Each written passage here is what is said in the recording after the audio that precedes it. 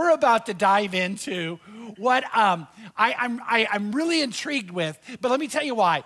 I got this idea, and I hope it was the Lord leading me, to do a series on the Bible.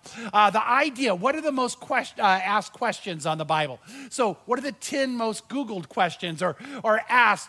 And then also, what are some of the things you need to know so the Bible becomes more meaningful, more active, and more alive in your life? Because the Bible is God's word. It's God's mind. It's God's heart for you and I. In it, we know the promises of God. We know the power of God that can work inside of us.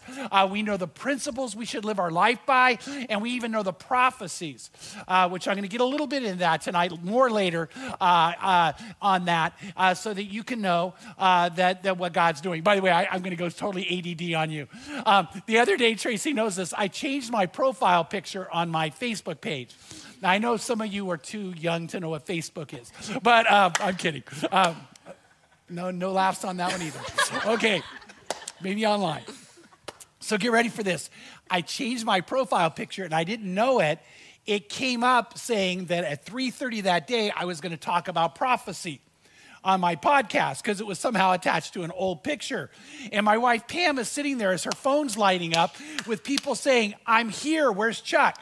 I'm online. So, isn't that funny? Okay, that you laughed at. All right. Okay, so anyway, what I want to tell you is that God's word's amazing. So in the midst of wanting to talk to you about it and help you understand it better and get more out of the Bible and get more of the Bible into you, a question came up. And I've been asked this question more than once, but I didn't think about including it like we are tonight.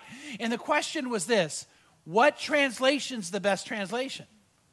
And I went, oh. And so all over and over again, we've had just conversations, I can say, erupt over it. John, you and I were in a conversation about this, right? We were backstage Yeah. on, was it yesterday? Yep. That was fun. It was fun, wasn't it? Yeah, Leslie's back there. You guys can't see Leslie, but Leslie got all excited about it. Then Leslie, the conversation we were in, other people came in and jumped in. And so it was really, and I thought, we got to talk about this. So I think it will actually make the Bible more meaningful to you. It'll make it better for you. So whenever we talked about this, hopefully it's created a feeling of almost a buzz in your life of wanting to know more and more what the Bible has to say. So we're going to delve into that tonight. What translation is the best translation for you and why? By the way, what is the purpose of each translation? Because I want you to know that each translation has a different purpose. And if you use it for its purpose, you will use it correctly. If you don't use it for its purpose, you may end up not using it correctly. And so you need to know that. And you need to know the purpose of it. So it's just kind of interesting. A part of what sparked the conversation, though, is that recently a particular translation has started to be more popular. It's called the Passion Translation. So I don't know if you've ever heard of it, but it's created a lot of people wondering, is it okay to read or is it not okay to read? But it's interesting because the Passion actually came out, at least in the form it's in right now, in 2015. So 6 years ago, so it's been around a little while. The Passion comes from one man, by the way, one man named Brian Simmons. And Brian Simmons claims this, I'm going to quote him. He said, Jesus Christ came into my room. He breathed on me. He commissioned me. He spoke to me and said, I'm commissioning you to translate the Bible into the translation project that I'm giving you to do. And he promised he would help me, and he promised that he would give me the secrets of the Hebrew language. Little eerie, but I want you to think about that. His claim is Jesus actually told him, I want you to do this. And Jesus told him, while he did not know Hebrew, because he had no expertise at all in Hebrew, that Jesus would open him up to the secrets of the Hebrew language. Now, I want you to think about, is that a version you can trust? Well, the first thing I would tell you is this. Even in the name, there's a problem. It's called the Passion Translation, but it's not a translation. It's not a translation because while Brian Simmons is a former missionary. He did help get the New Testament to a people group in Panama. He has no expertise in translation, and he did not have the accountability that a true translation would have. You'll see more about what I'm getting at in a minute. So what you had is the work of one man who has no expertise in Hebrew whatsoever, and a little bit of knowledge, or maybe some more knowledge of Greek, and he's giving you his translation of the Bible. I want to say this. I don't know that it's wrong for you to read it, but at best, it's not a translation, it's a paraphrase. Now, we're going to get to what a paraphrase is in a moment, but I'll quickly tell you so I don't wait. A paraphrase would be a person's opinion on what the Bible's saying, but not actually a translation of what the Hebrew or the Aramaic or the Greek is saying. And so there's a problem in scholarship with that, but it's not wrong to hear someone else's opinion. But all you'll be getting is an opinion on that right now. And so I want you to be aware of that. So now let's go to the whole idea of translation. What translation's best for you? By the way, there are 450 or around 450 English translations of the Bible. I don't know if you guys knew that. Around 450. YouVersion, which I love. By the way, if you don't know YouVersion, go to an app store, get YouVersion. It's free, but they have 64 English translations and growing.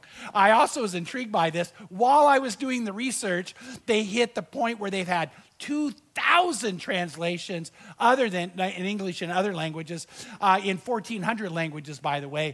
And their goal is to get the word of God out in every way they can to as many people as they can, and I love it. But going back, they have 64 English translations. Which one should you choose? Which one is best for you?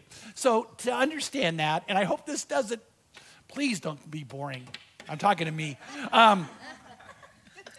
The idea I want you to know is the history of the Bible and the history of the translation.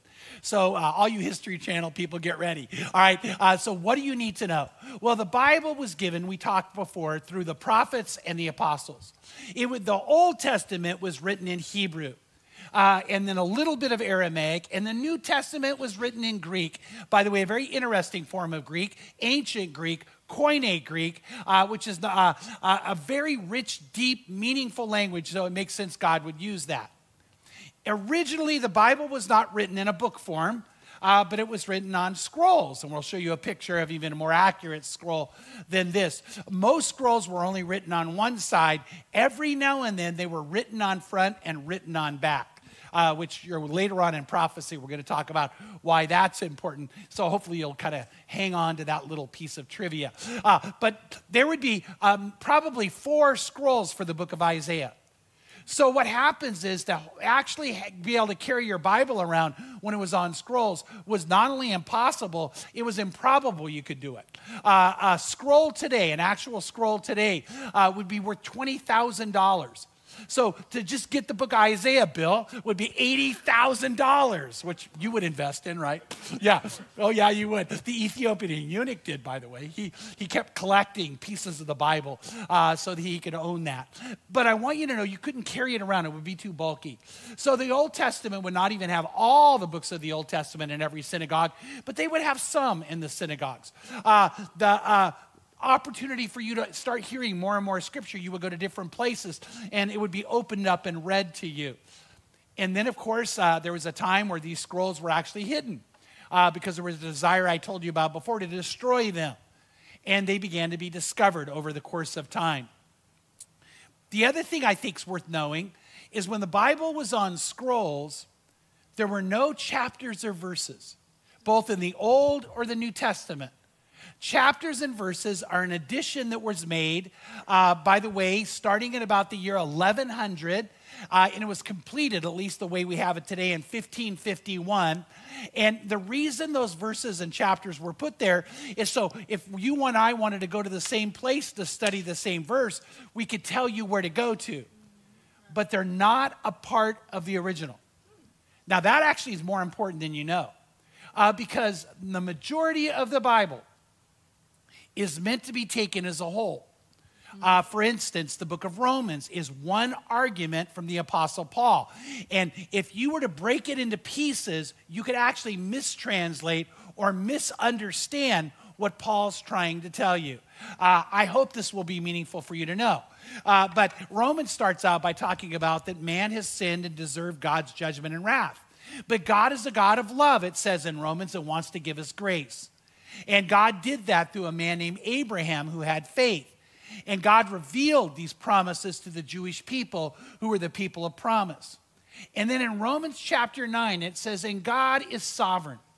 And Paul says in Romans 9, God can choose to do whatever he wants to do with the people he's made. If he wants to make you to go to heaven, he can make you to go to heaven. But if he has made you to go into punishment or hell, he can do that because God is sovereign and you can't question him. And a lot of people stop there and they don't go to the next chapter. That's where the problem comes. Because in Romans chapter 10, it says this sovereign God who couldn't choose to make people to go to heaven or choose to make people go to hell has the sovereign right to choose how people get to go to heaven. And do you know what he actually says? It's by your choice. In other words, no one is made by God to go to hell. No one in God's plan or will would go to hell. He has chosen sovereignly that anybody who would have real faith in him will actually be able to have a relationship with him, be forgiven, and go to heaven. So that culminating moment comes in Romans chapter 10, where it says in verse 8, for what does it say? And the it is the word of faith. What does the word of faith say?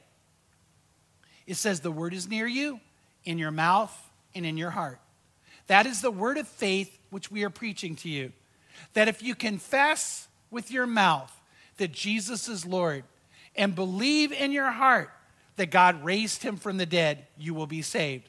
For with the heart a person believes, resulting in righteousness, and with the mouth he confesses, resulting in salvation. So here's what I don't want you to miss. He says, what is the word of faith telling you? That if, you know what the word if means? It means you could choose.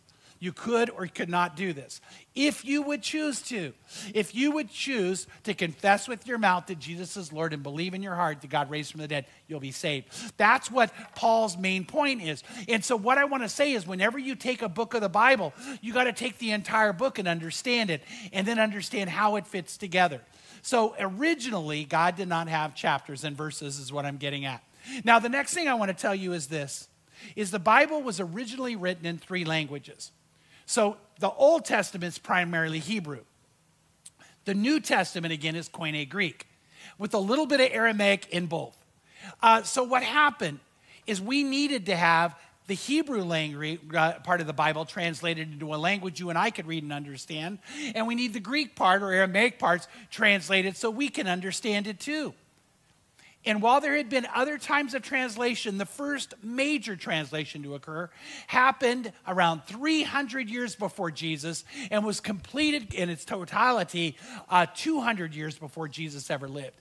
And it was taking the Hebrew Old Testament and translating into the Greek language, which was the most known and common language of that part of the world in that day.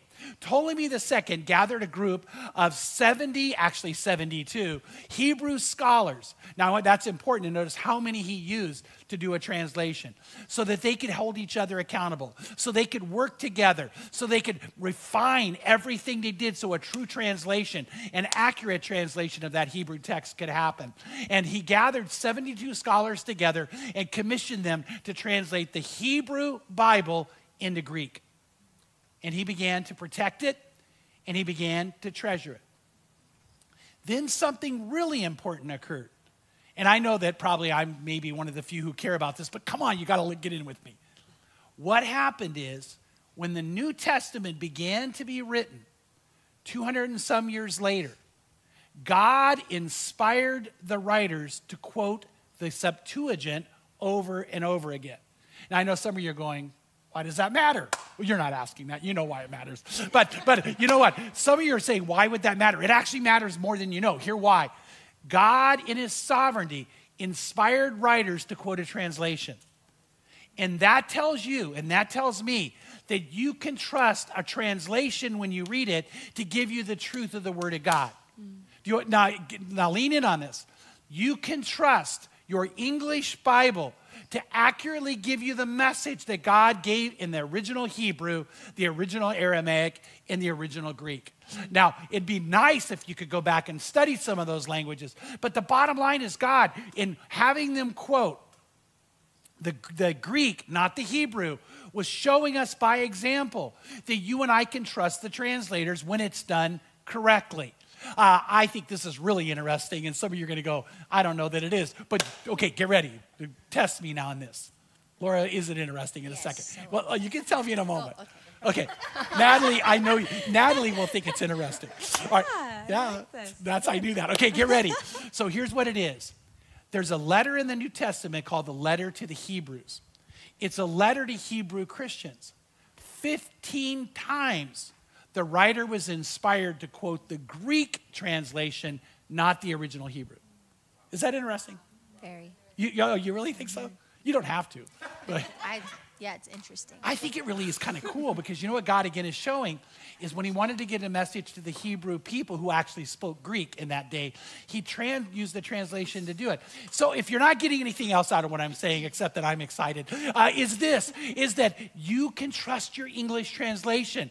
And so I want you to be aware of that. So that all happened about 200 years before Jesus. We have the Greek translation. Then in the 4th century, and I want to give you some more history, Jerome, who was a priest, he was a theologian, he was a historian, he was a scholar. He was eminent in his day. He felt like that they needed to have the Bible in a more common language for their day, called Latin. So most people spoke Latin. So if you spoke Latin, you couldn't read Greek, you couldn't read Hebrew, so how would you read the Bible? So what he did he did it for the Catholic Church.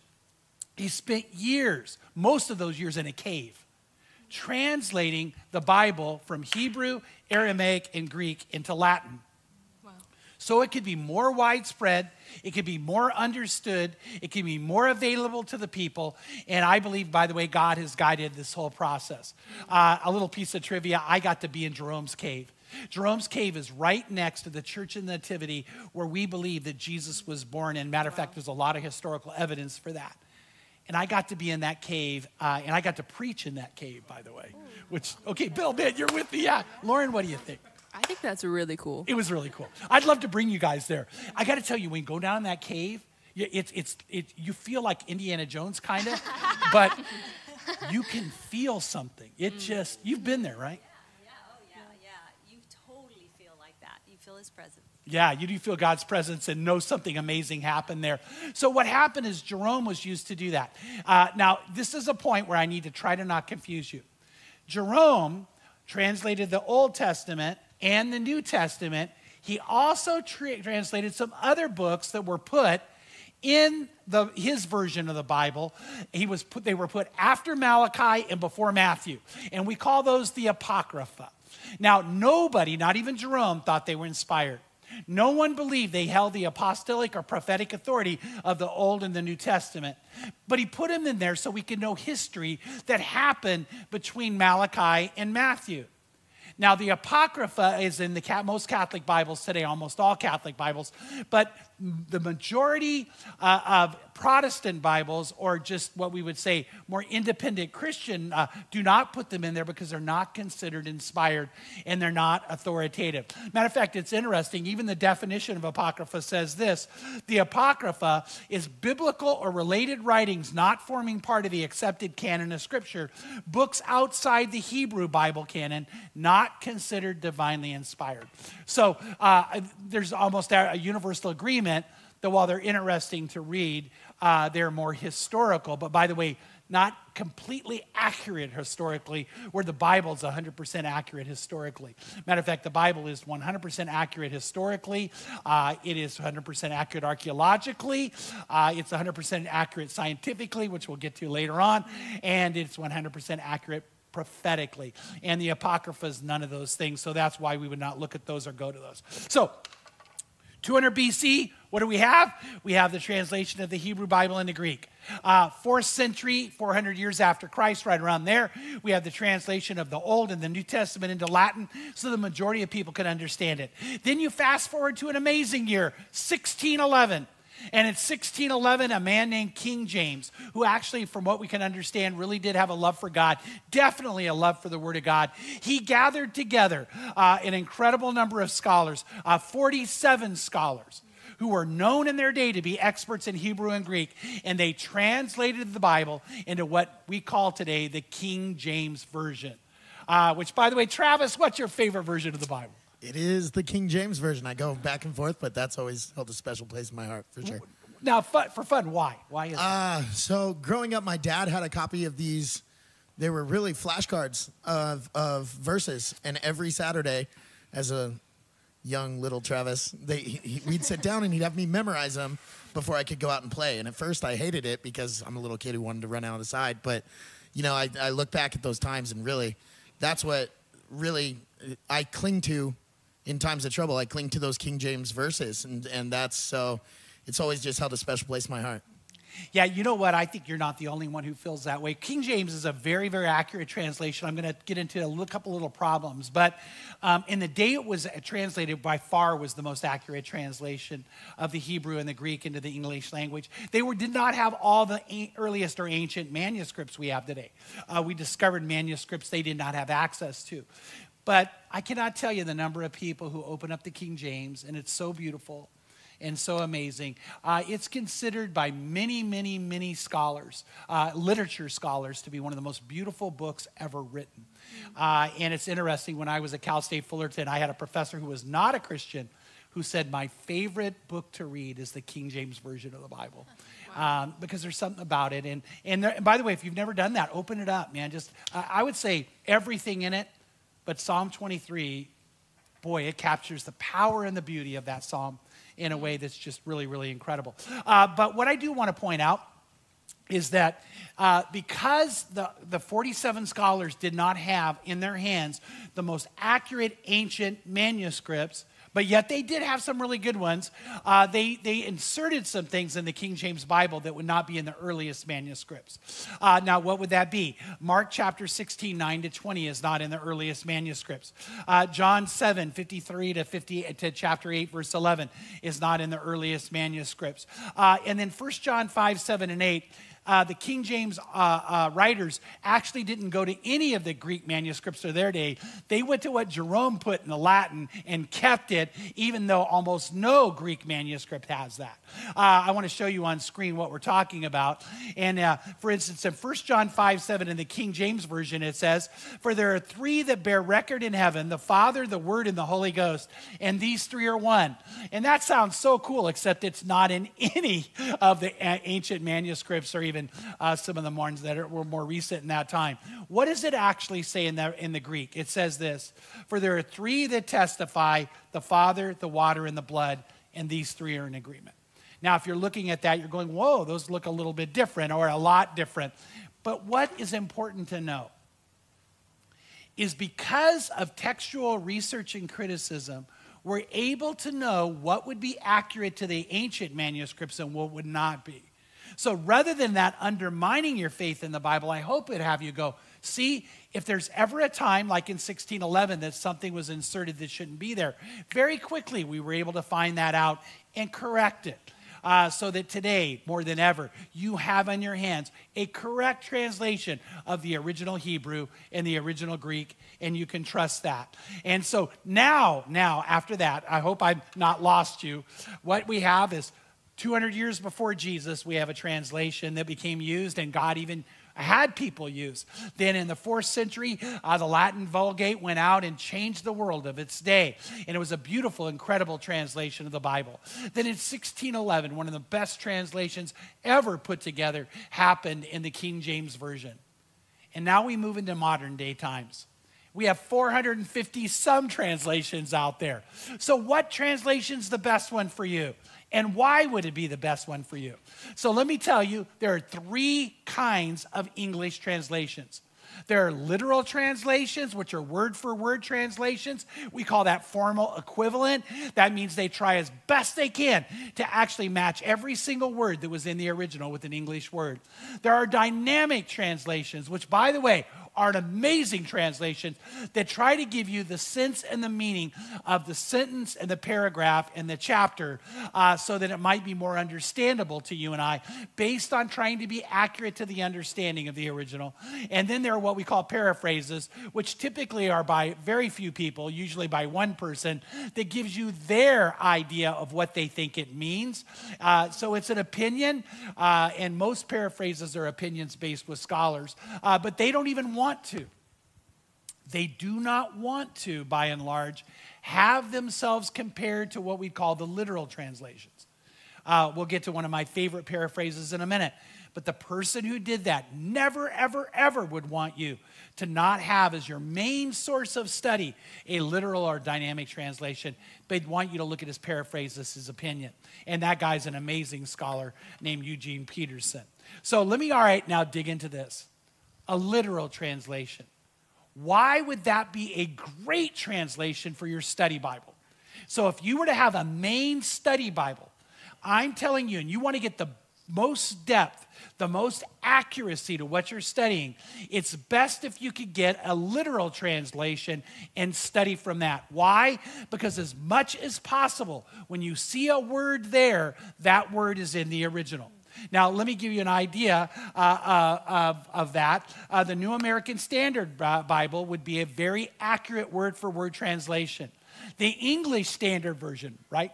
Yeah, there you go. It's a very, very word-for-word translation. The New King James Version is. Now, you might say, okay, Chuck, then why doesn't everybody read those? And let me tell you why. Because they're harder to read. They're harder to understand. Yeah. The average person in the United States, this is not a put down, get ready. Tracy, it's not a put down. You asked me to make that clear. Reads at a 6th to 7th grade reading level. Wow. Okay, so that's our country. By the way, that's not me. It's not even meant to be a put down. It's just the way we talk. It's the way we interact. And so most people read it at 6th or 7th grade reading level. I read that romance novels are all written at that level. Just thought that was funny. Okay, so, all right. But the New American Standard Bible is written at an 11th grade reading level, the same as the Wall Street Journal. So that might be harder for some people to understand. And it's more important that you have a version you understand than you have one you're reading and don't understand. The New Living Translation, which I'll get to in a minute, is a dynamic translation. It's written on purpose at a 6th grade reading level so that it'll be far more understandable to you. Most literal translations are at a high reading level. Most dynamic translations on purpose are at a more common reading level so that people can actually understand more of what they're reading. So that's one of the things to kind of catch and understand. But the other thing I thought would be worth pointing out, so this is information I hope you don't let go of, when you're reading a literal translation of the Bible, like a New American or an English Standard Version, they will on purpose put in italics any word that's not in the original. In other words, if it's not an actual word they're bringing over from the Hebrew or the Greek or the Aramaic, they will italicize it and let you know they've inserted it for the purpose of understanding. I have a verse I put on the screen for you to see that will give an example of that. It says in John chapter 9, verses 2 and 3, and Jesus' disciple asked him, Rabbi, who sinned, this man or his parents, that he would be born blind? By the way, we're going to get to that on the weekend pretty soon. Why are some people born blind? Why are some people born with disabilities? And the apostles are saying, Lord, is it because his parents sinned that happened? And the Lord's going to say no, by the way. He's going to say no. But Jesus answered and said, it was, now notice the it was is italicized, it's not in the original. It was neither that this man sinned nor his parents, but it was so that the works of God might be displayed in him. I want to do a parentheses moment. God in his sovereignty, and we talked about that a minute ago, knows that there are people who will be born with a disability, blindness, deaf, Down syndrome. And God said, do you know why that's happening? You might think it's cruel, but I'm telling you, so my glory can be displayed. And you might be going, how is that true? Well, I know this. I don't even think any of you would argue with this. when I'm around somebody who has Down syndrome, and it's a blessing whenever I get to be, I feel like I'm around a true angel of God. Do you guys agree? So I've never been around anyone as loving, as unconditional loving as someone who has Down syndrome. Yeah. And you know what? Every now and then someone will say, oh, it's too bad they're not normal. And I'm like, how do we not know they're not normal and we're not? Yeah.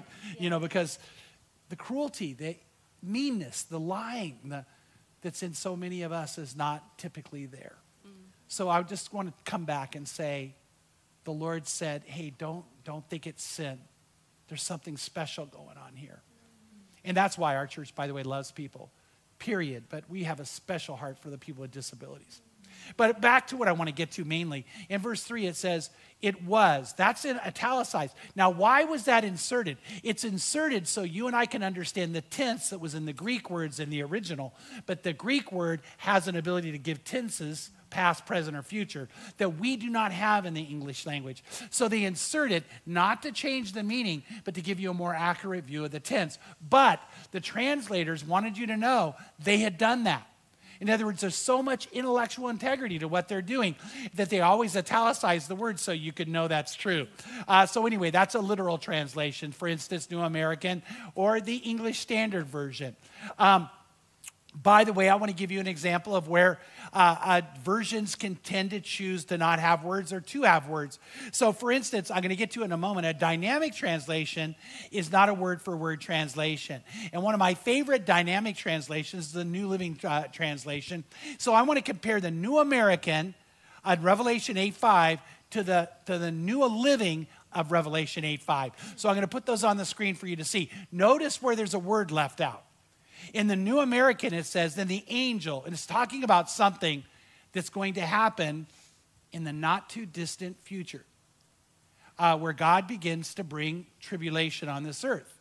And it says, then the angel took the censer and filled it with fire from the altar, and he threw it to the earth, and there followed peals of thunder and sounds and flashes of lightning and an earthquake. Now, all of those are in the original language. And so I want you to key in on the word sounds. Now look at the New Living Translation.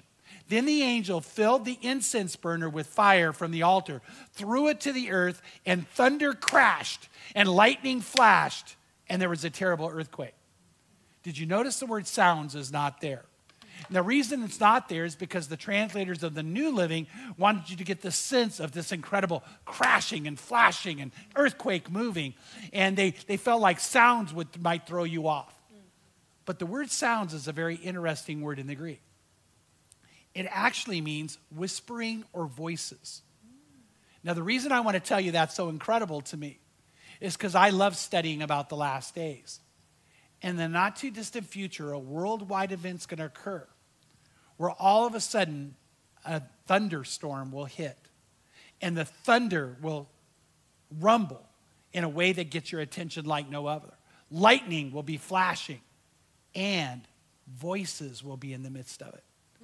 And you'll be sitting there going, did you hear that? What did they say? And all these voices, probably thousands or millions of voices, will be whispering in the midst of the thunder and the lightning. It's going to be very freaky, very eerie. So the question you got to ask is, will the rapture happen before or after that? And I'm not going to tell you right now. But I don't know why. So when I read about that, I'm reading about things happening that are going to blow people's minds.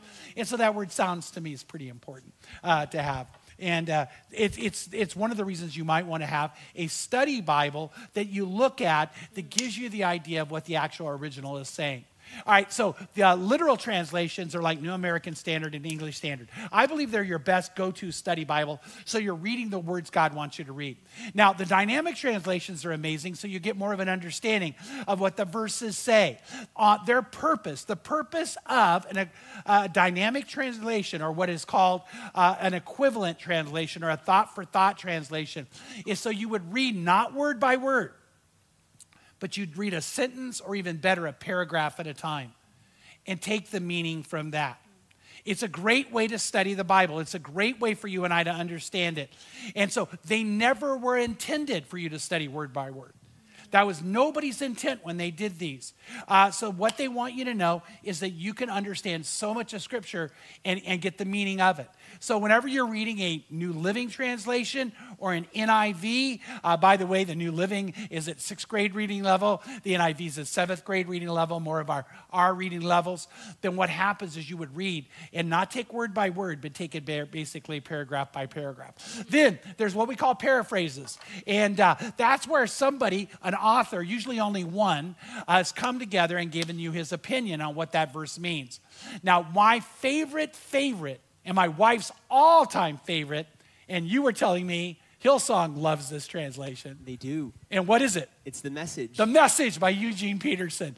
Peterson's an amazing man of God. He never wanted to have this be your study Bible, but he wanted you to get the essence of it by giving you the flavor and the power and the passion of maybe some of their underlying thoughts or tenses or things like that, or at times his own opinion. But he wanted you to think about what the Word of God is saying at that point.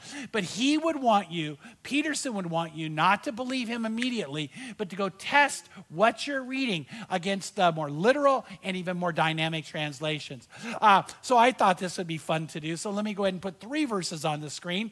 If we're going to fit all 3, are we?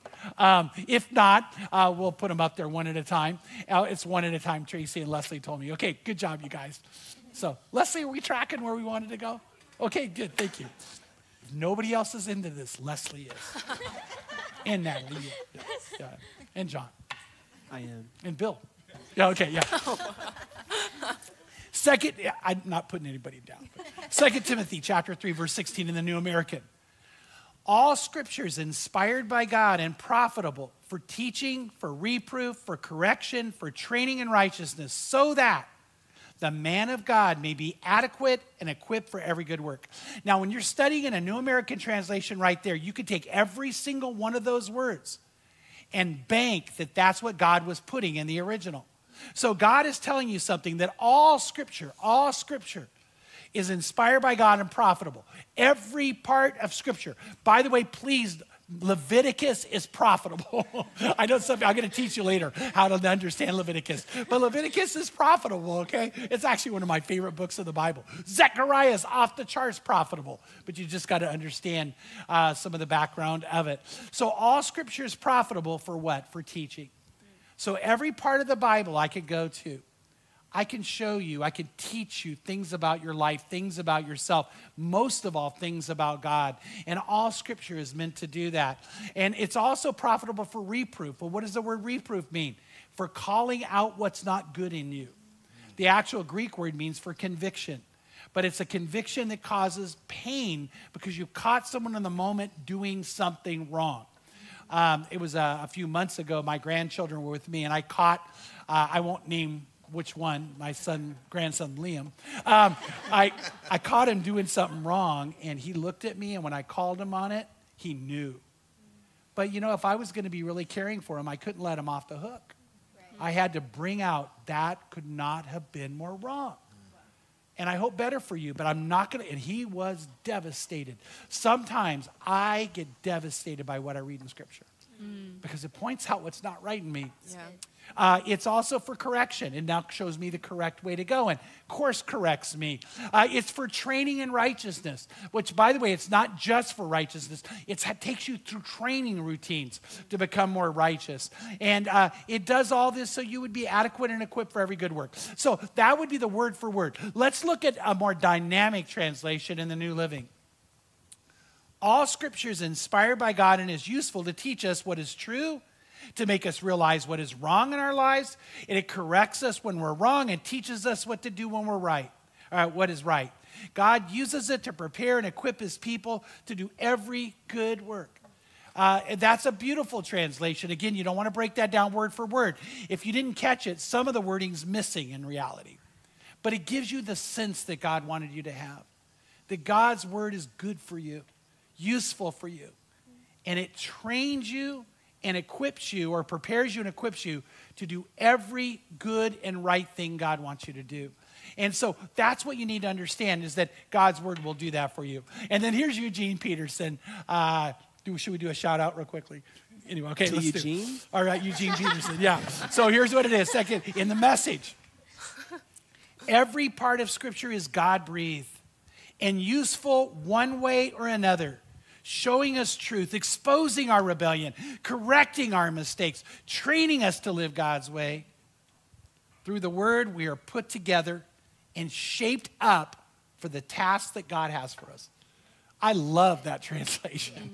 But again, I would only use that to get a sense of what Peterson says the original saying. And it's almost like hearing a sermon. It's like Peterson's preaching a sermon, which I need. So we need to be aware of that. So what is my advice? What is my opinion? My opinion is you need all three versions. I don't think you need one or the other. If you say, well, which one's better? Well, it's better for what would be the question. I think everybody needs a good study Bible that's a more literal translation.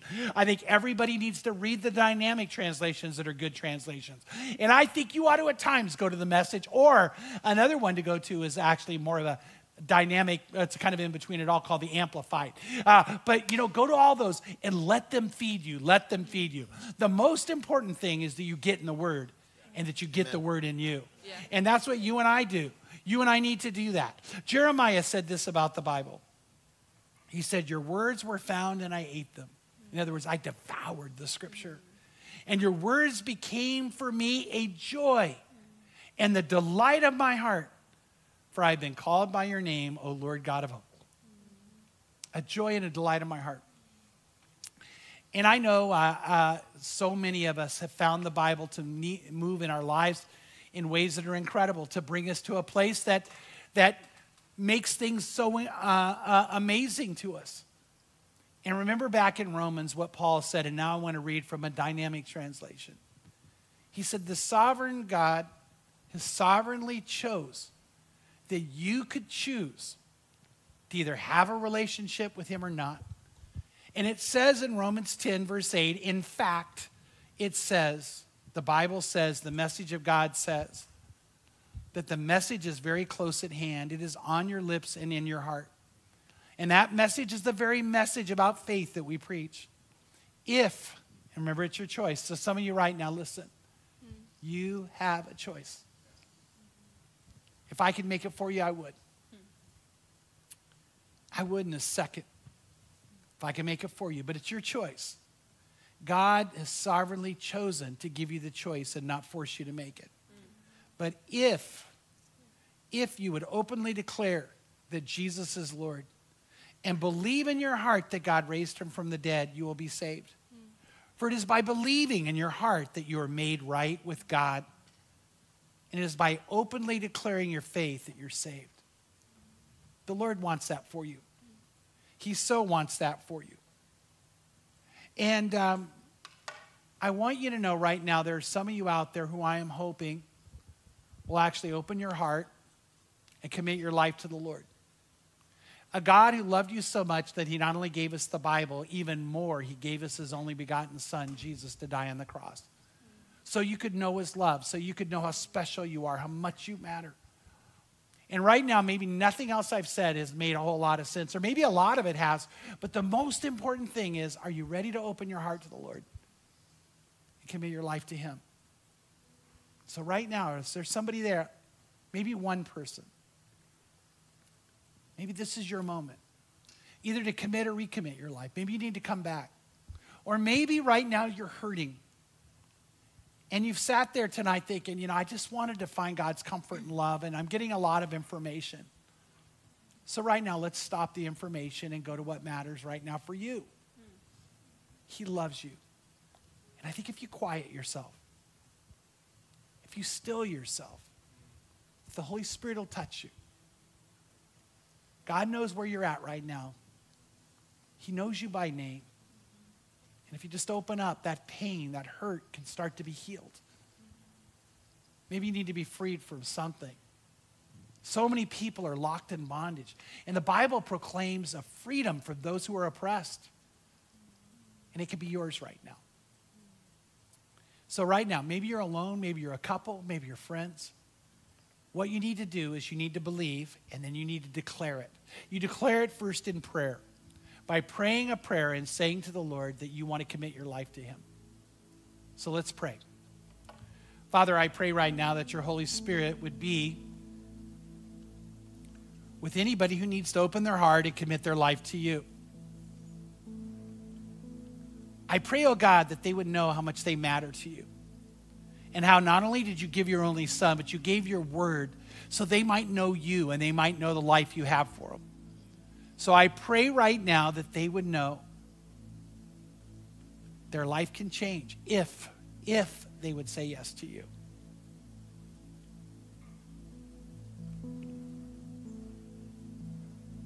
And I pray right now, if that's you, you would open your heart to the Lord. If that's you, pray this prayer with me. Say, Lord Jesus, I pray you forgive me and cleanse me from all my sin. I pray you'd call me into a relationship with you. I pray you show me, Lord, the life you have for me.